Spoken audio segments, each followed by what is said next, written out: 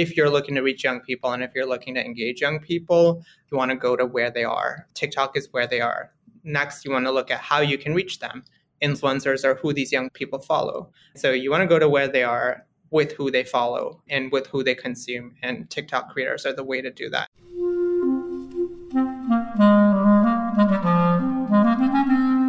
Hello, this is the Great Battlefield Podcast.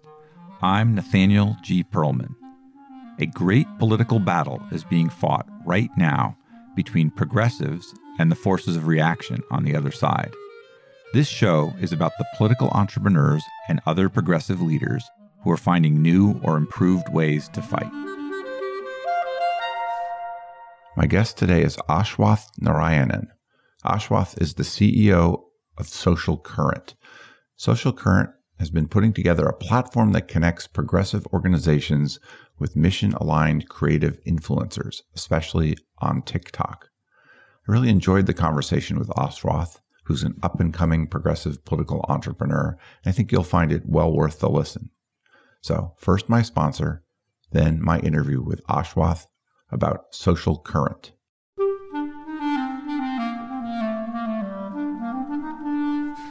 Check out the large, detailed, and high-quality political data graphic posters from Time Plots. Our visual history of the American presidency, for example, lets you see the Clinton, Bush, Obama, and Trump presidencies in full context. Time Plots library includes visual histories of the United States House, the United States Senate, the Supreme Court, and the Democratic and Republican parties. Find them all at www.timeplots.com. Use the code BATTLEFIELD for a discount.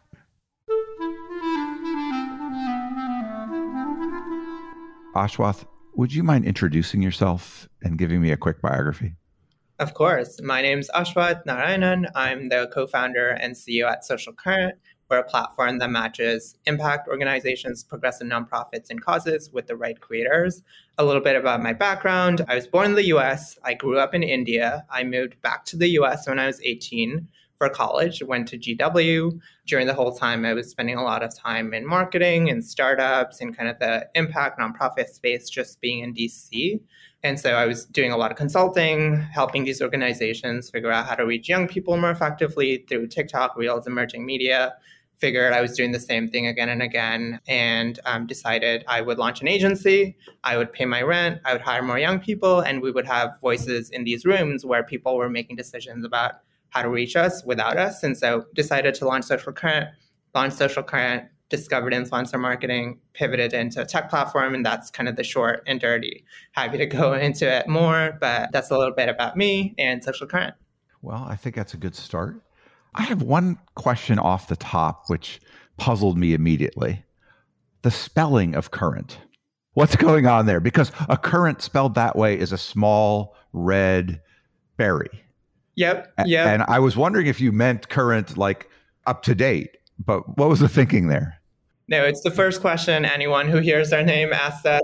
And I think we were thinking about what we wanted to do, and we wanted to be social, obviously, and we wanted to be current with the E. We wanted to be current news, current events, current trends. But if you search Social Currant with an E, those two words are like not SEO optimized at all. Like we would get lost. We would not be able to differentiate. And so we were like, hey, let's put a fun spin on it. Let's make it current with an A, and then let's incorporate it into our colors. So we have like the bold red, the blue, the purple, and we call ourselves the Currants. You know, it's like a thing. It was for no reason. We just flipped the letter and it stuck.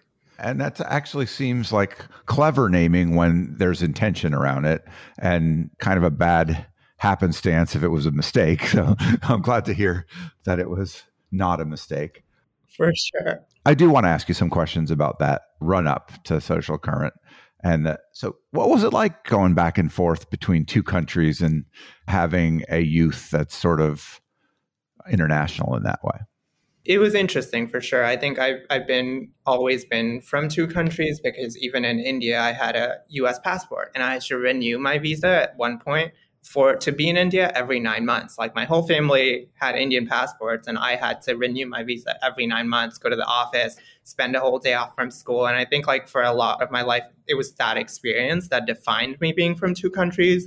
But I think a lot of it was also like the influence of the West on India and how that impacted me. Like I remember watching the 2016 elections, for example, and then being really nervous when I was applying to colleges in the US and to come to the US. And so that's another part of the experience that impacted me. But then it was also like having this opportunity, like I came to the US and had an immense amount of opportunity. And I think that is another part. So I think like being from both countries has definitely affected me and really impacted what I do. And it's been a wonderful experience. And, it's always great to be from one country, but I'm from two. And I think that's awesome. Out of curiosity, what do your folks do? My dad works as a software engineer, and my mom works in nonprofits. So she's worked in nonprofits for as long as I can remember. Since I was like a kid, she would drag me to do, help and volunteer at these nonprofits. And I hated it back then. But I guess now I'm more into it and I'm, in the space. But, that kind of influence of like the tech and the nonprofits is sort of what brought me here. Yeah, makes sense. You have quite a lot of internships and short-term jobs. And as you mentioned, a lot of things in the marketing space. Tell me what you were learning along the way. Yeah, so I think like my interest into marketing really came from an interest in journalism. When I was growing up, when I was going through high school, I loved writing. And so like instead of studying, I would write and I tried to write a book. Obviously it went nowhere, but I would handwrite this book instead of studying. And it became a way of procrastination, but I really fell in love with telling stories. That's why I decided to study journalism in college. But along the way, I discovered marketing was another form of telling stories. And so I started diving into marketing and learned more about how to communicate with people, how to, design, how to, edit videos and things of that sort. But really learned about like how to understand what people wanted, what people needed, and communicate with them effectively in order to share that, in order to give them what they needed. And so over the years, I've learned a lot from marketing, but has been about learning about people and telling their stories. And I've learned a lot about that. When did you first come across TikTok? I first came across TikTok 5 years ago, and I was really skeptical of the platform because I'm not a video person. Obviously, I said I like writing, and so I love text-based stuff. Images was fine, but I'm not a video person at all, which is why I don't do a lot of TikTok content. And I have, people that do that are great at it, and that's why we work with creators who are great at it. But 4 or 5 years ago, and I was like, no one's going to like a video-only platform, right? Like, why would they only want to create videos? It's so much high effort. It's like instead of taking a photo, you have to film yourself and people won't like that. But I was wrong. And I'm glad I was wrong because TikTok in short form is one of the best things I think that has happened to comms and communications. But yeah, 4 or 5 years ago is when I learned about TikTok, I think. Why do you think it's one of the best things that's happened? What is it about TikTok that you think is so cool? I think like with specifics to the influencer space, I think it's made creators and becoming creators more accessible. If you look at Instagram or YouTube, it's a lot harder to become a popular creator. On YouTube, you have to have maybe more equipment a lot of times, or you have to have more access to things and access to things you can do and cool things and all of that to become popular on YouTube. On Instagram, you have to have this persona, people like following, people they aspire to be, and on Instagram. And so you have to have this persona that you can build. But on TikTok, anyone can become a creator. And I think like that's the big thing about TikTok that's now moving to other platforms. Like you can be in your home, you can just be filming some cool skill you have, and you can become a creator because of that. And I think like that access has made who becomes a creator better, and it's allowed anyone to become a creator, which I think is really important. And that's why I like TikTok. I have spent enough time scrolling on it to understand it, I think, and to have a sense of its addictiveness. And it's definitely something which can either waste a lot of your time or teach you a lot in the nature of a lot of these platforms. I know that my 20-year-old kid mocks me if she sees that I'm on that for sure. And maybe I'm not the target age range, although I've seen people of all ages as creators on it. But what's the intersection between TikTok and politics? When we looked at TikTok and what we wanted to do, what we realized is TikTok was where people are. And so whether it's good, bad, TikTok is where people are. And so we decided that we would use the platform for good. And so if they're consuming content, we try to get the content they're consuming to be good and to be for the better. I think the intersection between politics and TikTok is politics is all about, reaching people and getting their input on decisions and decision making. The people that, are on TikTok can give input to politicians, to, campaigns, to causes, can support causes. And so there's a lot of intersection between politics and TikTok because TikTok is where people are and politics is all about people and reaching people and communicating with people. And so I think that's the intersection is TikTok is where people are. I think there's also a subset of that, which is a lot of politics is focused on how to engage young people, how to activate young people, how to mobilize young people. And young people, more than anyone else, are on TikTok as well and other short form platforms. So I think that's another intersection too. You mentioned earlier that you noticed some of what you were doing was kind of repetitive, or you're kind of doing the same thing for different clients. It sounded like to me, I don't know if I got that quite right, but tell me about that realization. What was it that you were doing that felt repetitive and that made you want to start an agency? Yeah, so I think what was repetitive was I think a lot of my entrepreneur journey, first of all, has been repetitive pivot. And so a lot of what I was doing within these organizations was helping them, for example, edit video to make it for TikTok, or coach a client on how to film for TikTok, or how to film for a shorter timeline.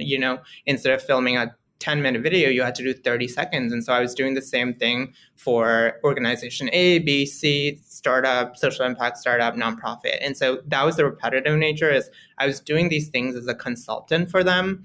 And I was like, hey, there's so many organizations that want me to do this, but I can only do 5 or I can only do 6. I can't do hundreds. And if I want to impact hundreds, I need to have other great people who can do this. And so that's where the agency came from, is looking at what I could do myself, what I wanted to impact, and how to get there. And that's where the agency came from, is agencies have the ability to help more people than just the person or a consultant. And then as we started the agency, we began doing influencer marketing work. And again, it was very repetitive. We found ourselves doing the same thing for all of our clients. And we realized that we were doing this manual, repetitive process that we could optimize and automate. And that's where we're trying to build this tech platform. And so kind of everything I've done has been repetitive. How do we not make it repetitive? How do we make it scalable? And then, make it scalable.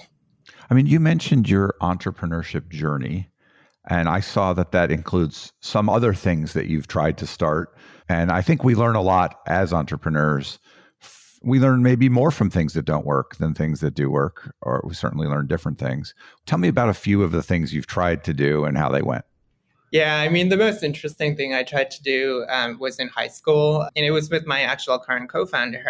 I was really into slam poetry back then, and I would do events, and I would, I wasn't good at it, but I would really, go speak at these events. And then I got into the organizing side of it because there weren't really too many collectives for me. And so I tried to put together a kind of slam poetry festival back home. And so the first year we did it, it was great and went really well. We were cash flow positive, all of that. We didn't do it for the profit. So we made back the money. We didn't lose money, basically. And then we were oh, this is wonderful. We're really good at this. We're going to try to put something up next year that's 100 times the size. So we went from 1 to 100 in over a year. And it was insane. We tried to get these poets from the US to come to India that were really popular. And we tried to pay for their plane tickets, their fees. And we were not prepared at all. They all had to cancel. We didn't have enough tickets sold. We had to refund a bunch because they canceled. We still put together the event, and it was probably 1.5 times the size of the first one, but it was definitely not 100.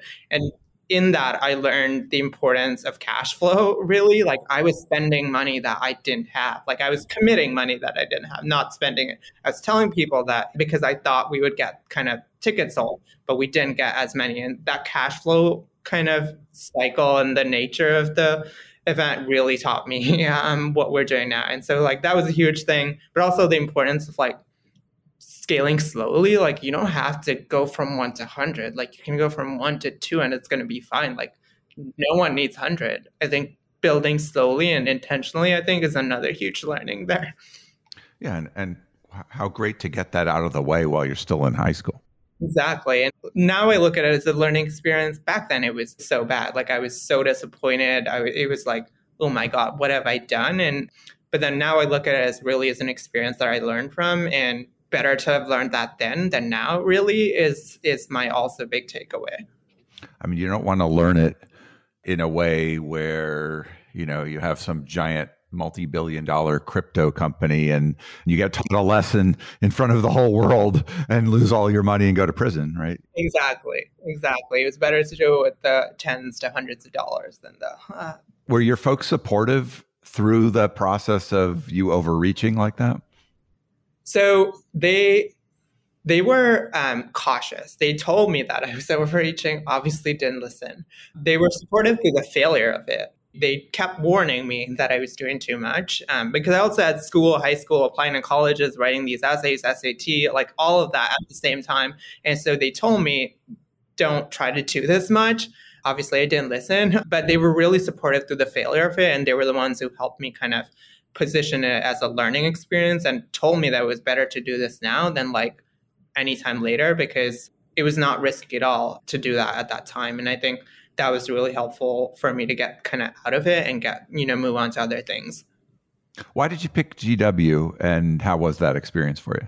I picked GW really because of DC. Like, I didn't even know Georgetown existed, really. Like, my college counselor told me to apply to GW, and it was the last college I applied to. Like, I decided, like, I would apply to, like, 10 or 9. You do, like, 3 high, 3 medium, 3 reach. And, like, I don't know what GW was, but it was, like, my 9th on the list. And I was like, okay, I'll apply because it's DC. And I really picked GW because of DC, but also because I got a scholarship at GW.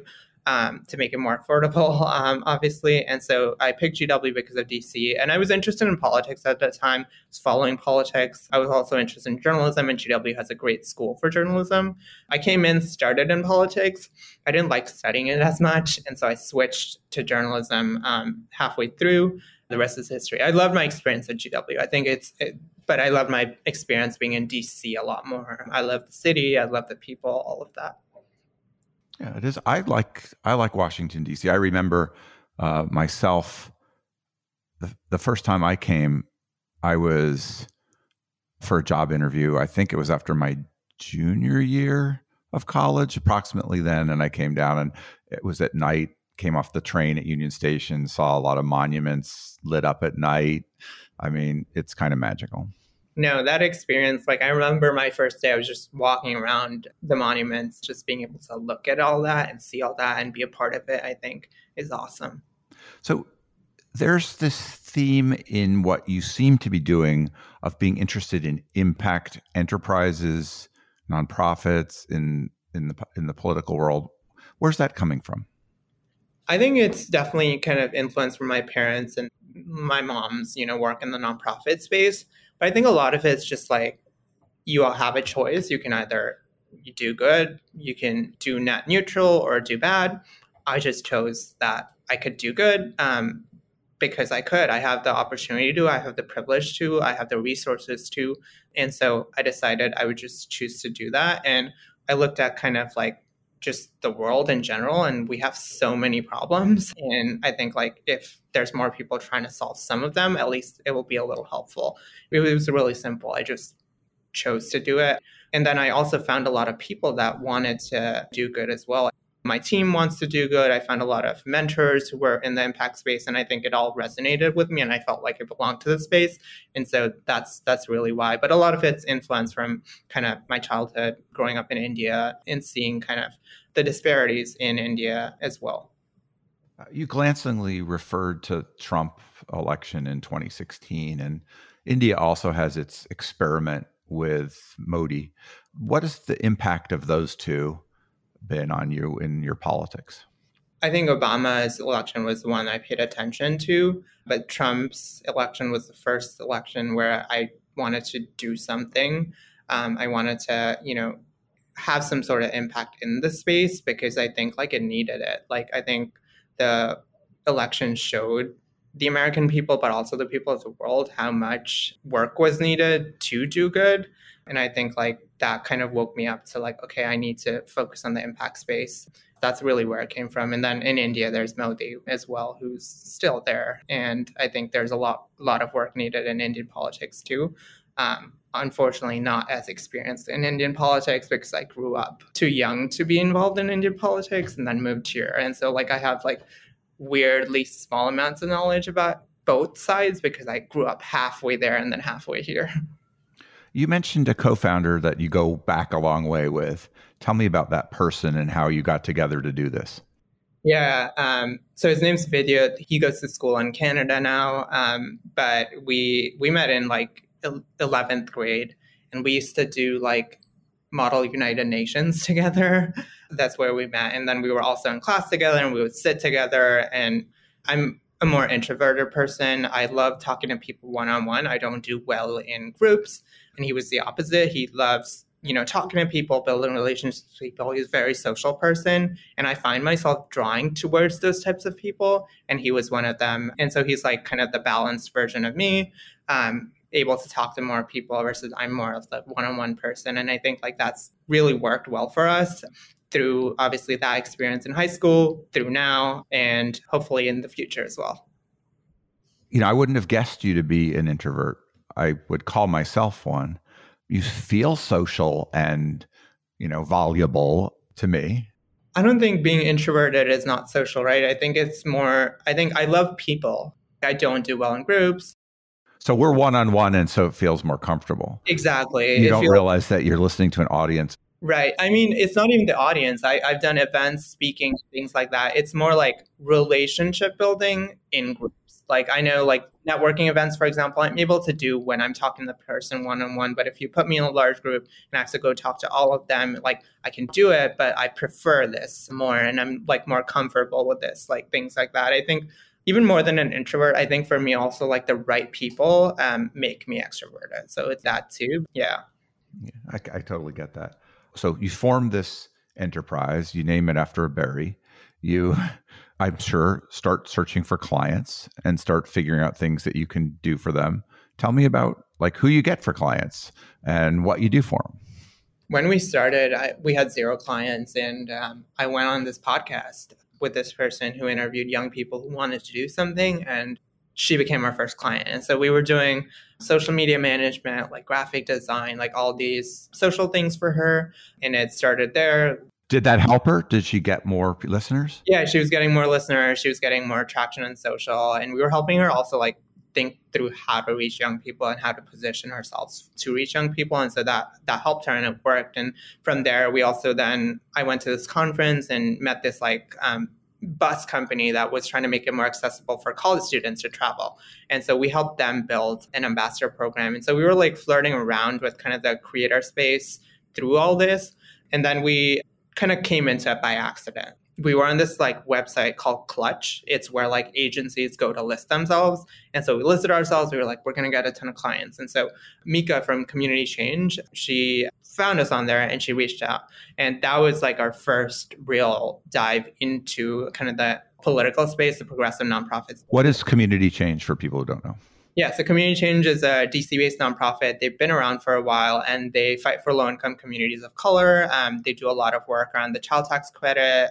We've done campaigns with them around immigration, healthcare, GeoTV. And so Mika came to us around trying to figure out a strategy on how to reach their audience through platforms like TikTok, and how to reach audiences that they weren't already reaching through Facebook or Google or any other like ad platforms they were using. And so she brought up this idea of the influencer work, and we'd done an influencer campaign for another company at the time, but we'd only done one. And we had like really figured it out. Like we found influencers, emailed them, like we had no idea what we were doing, but we tried to do it and we really liked it. And we figured we were good at it because the company was getting the ROI. And so she came to us at the same time, pitched us this influencer campaign. And we were like, yes, we will do it. We started with a very small pilot, and our whole goal was to work with non-political creators, primarily non-political creators of color, to share their stories around community changes issues. So we weren't even saying like, hey, raise some money for community change. They didn't even have to mention community change. We just wanted to empower them to share their stories and then pay them for their work.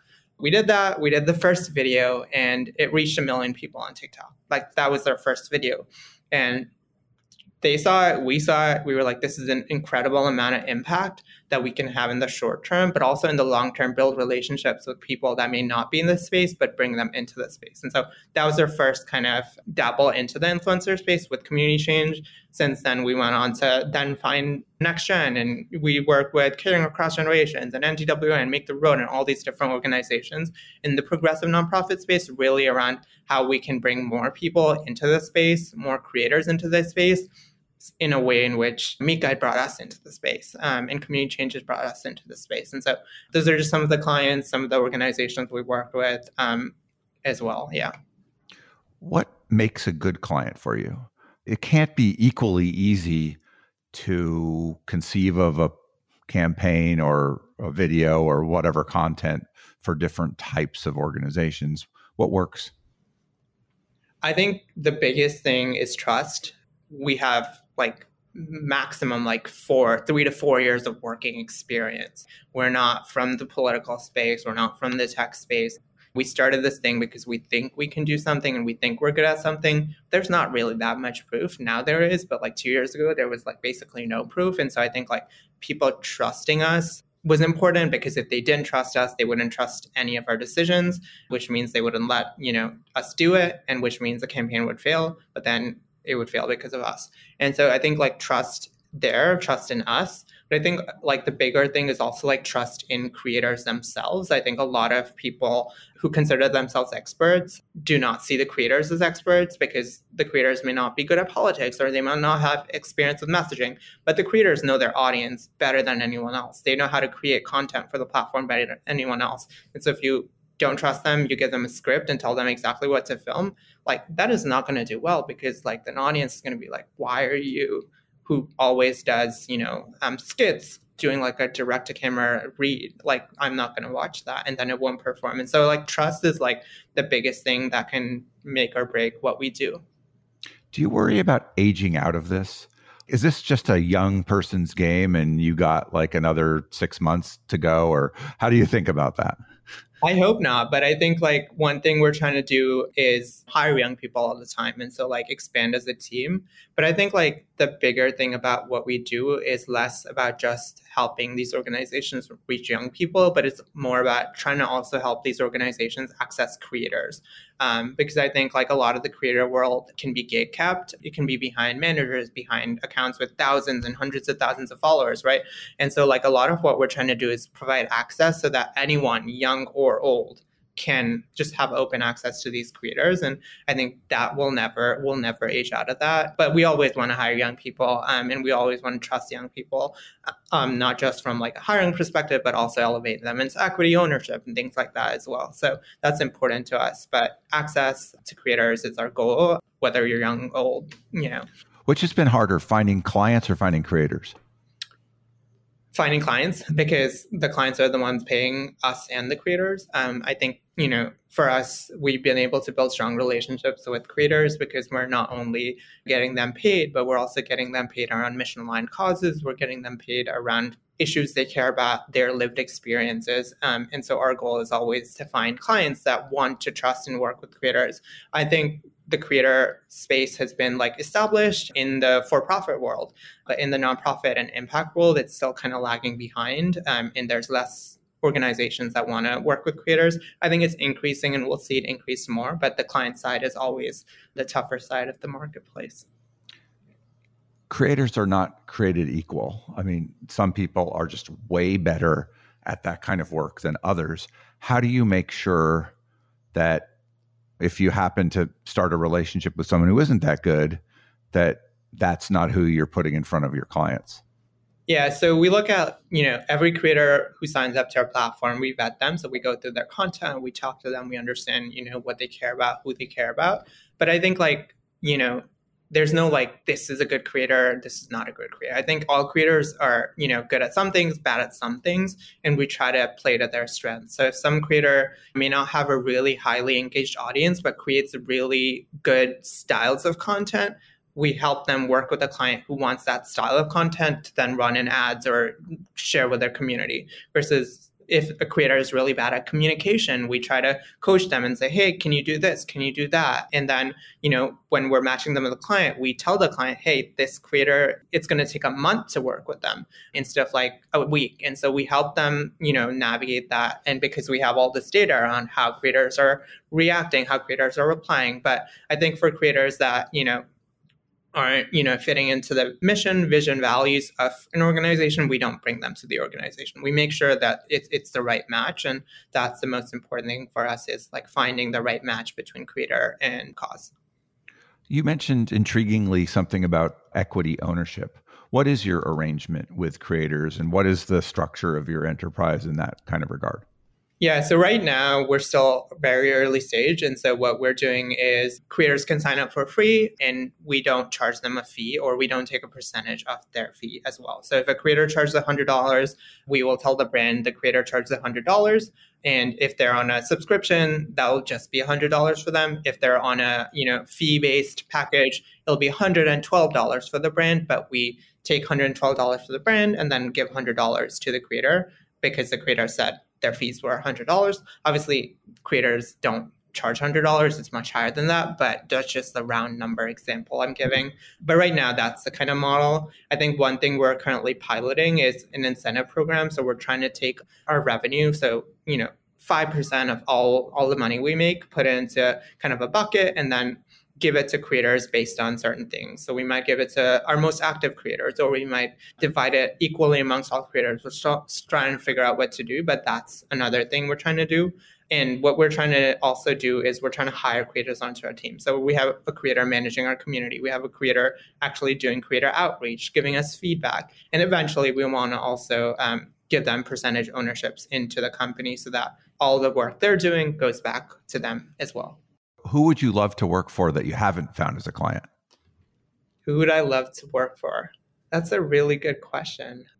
I don't know. I haven't thought about that. I have this whole list of names, but no one comes to mind right now. But I mean, we have been trying to get into look at CAB in the Center for American Progress and like those folks, because they tend to do a lot of work in the impact space. And like for us, if we're able to have an impact, reaching out to them and trying to figure something out, but we haven't been able to work with them. So that they're one that come to mind immediately.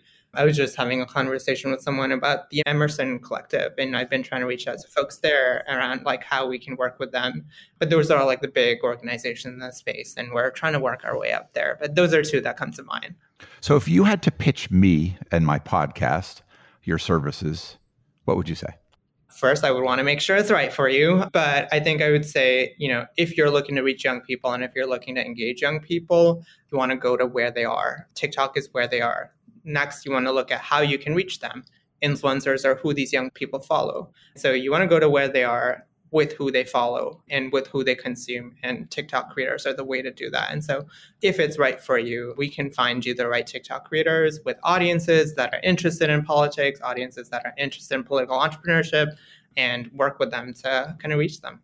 Seems to me, off the top of my head, kind of unlikely that there's a TikTok creator that would be interested in my podcast. Do you know of anybody?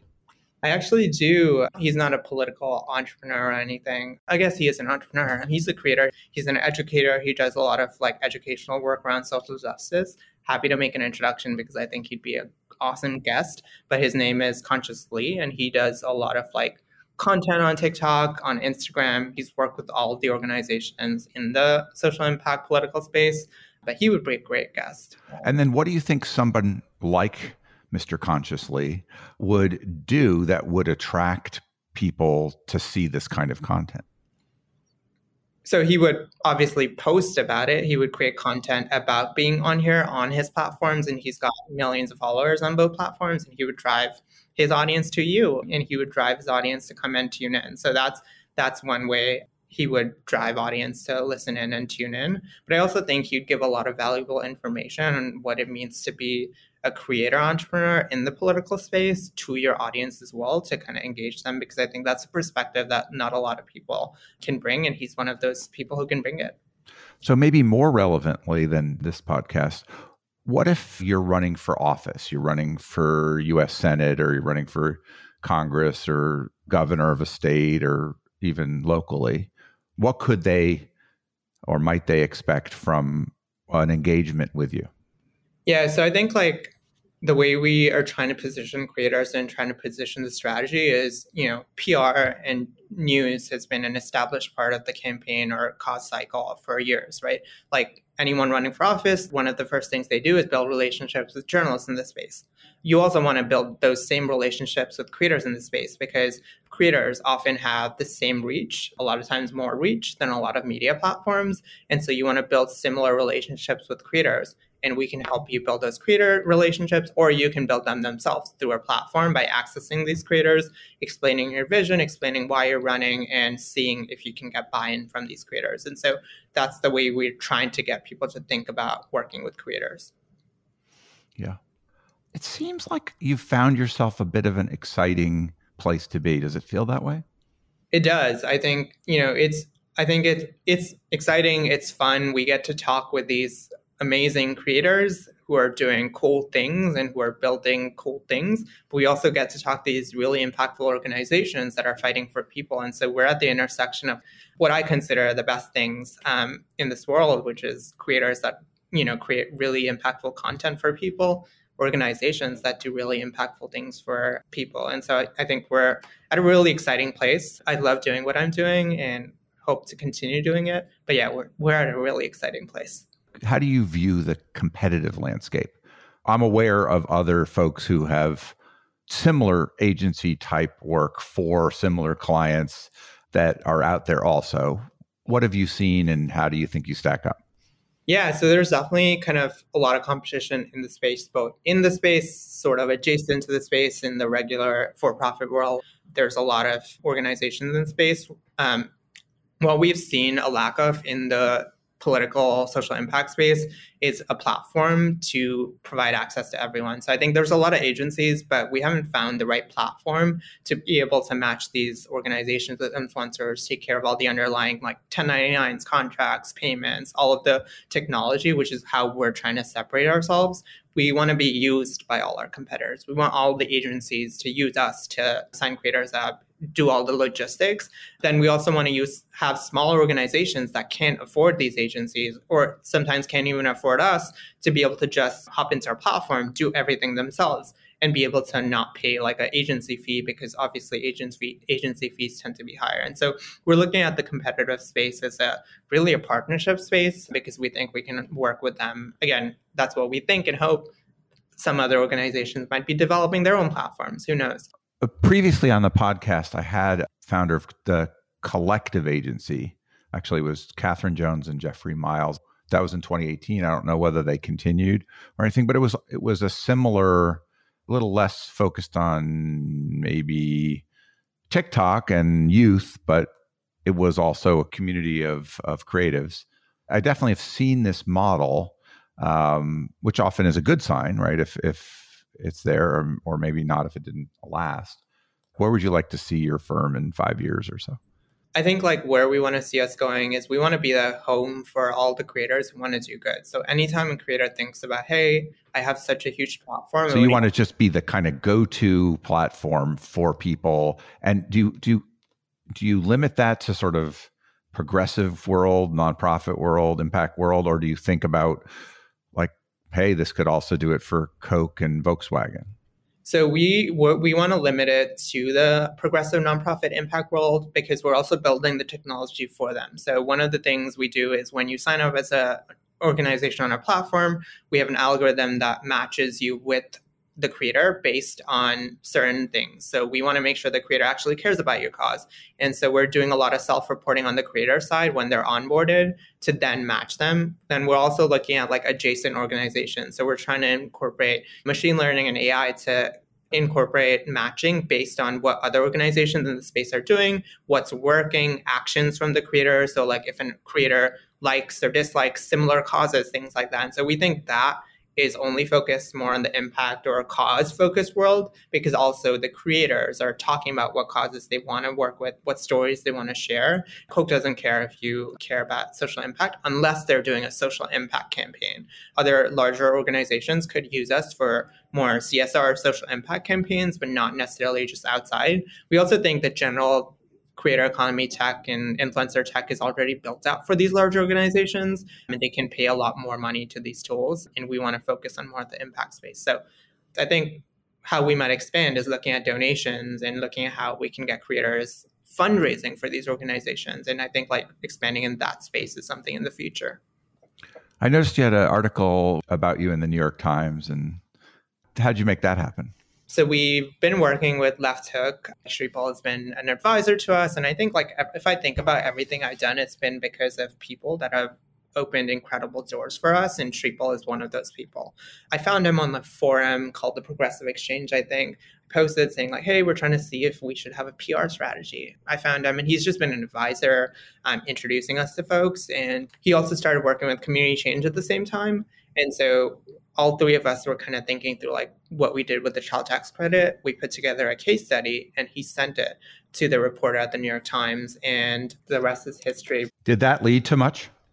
So it led to a lot of validation. I think the one thing we're trying to establish is like, hey, we think creator strategies work, but also you should trust us. Like, and being featured in the New York Times brings us a lot of trust. And for us, like, that has been really helpful. So instead of like a lot of traffic coming from it to us, it's more, if someone comes to us, we can show them this article and say, hey, like this is the strategy being written about in the New York Times. We're not just making this up. There are case studies, like this is okay. Because again, a lot of us is like, we're young people. We don't have that much traction or past history. And so a lot of our work has been to show why we're worth it. What else would you like people to know about what you're up to?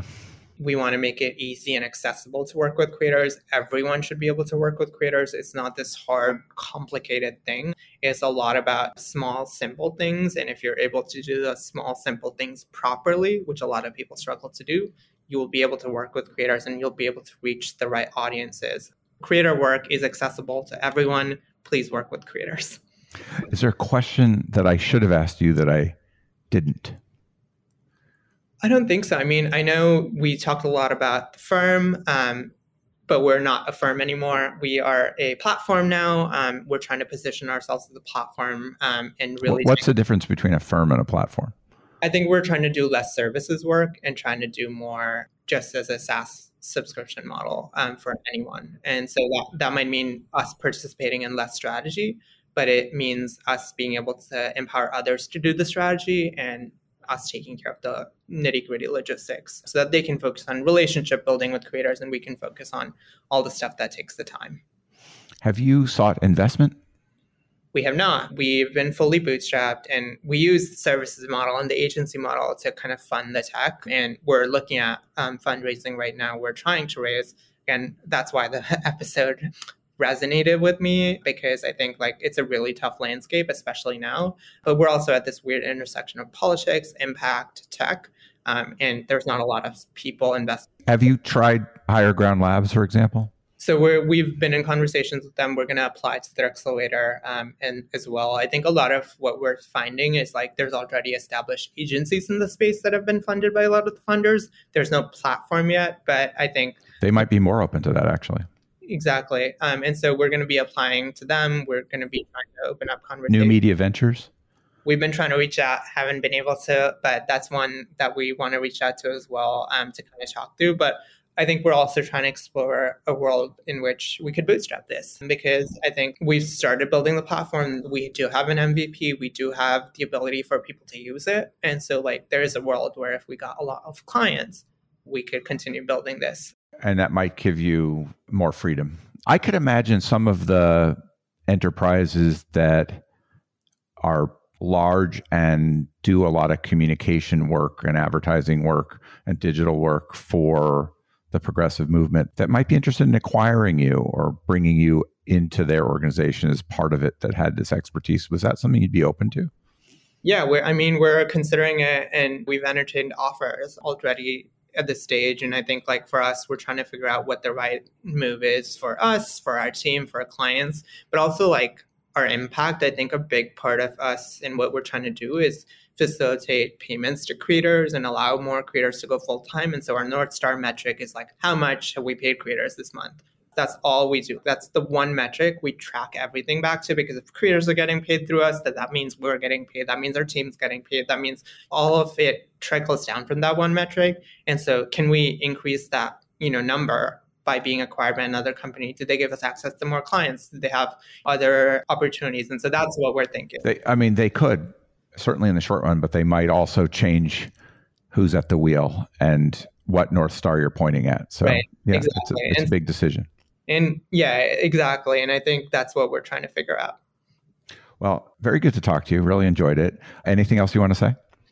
No, it's been such a great experience chatting here. Excited that I got the opportunity to share our creator work. Working with creators and working with organizations in the space has been such an exciting experience, and I'm excited to continue doing it. I said the word exciting too much, but yeah, I'm just grateful. Thank you for having me. My pleasure.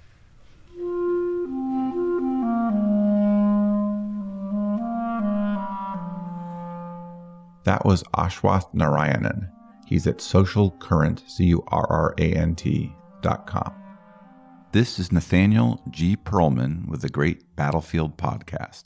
You can find us at greatbattlefield.com or by searching for Great Battlefield in places where podcasts are found.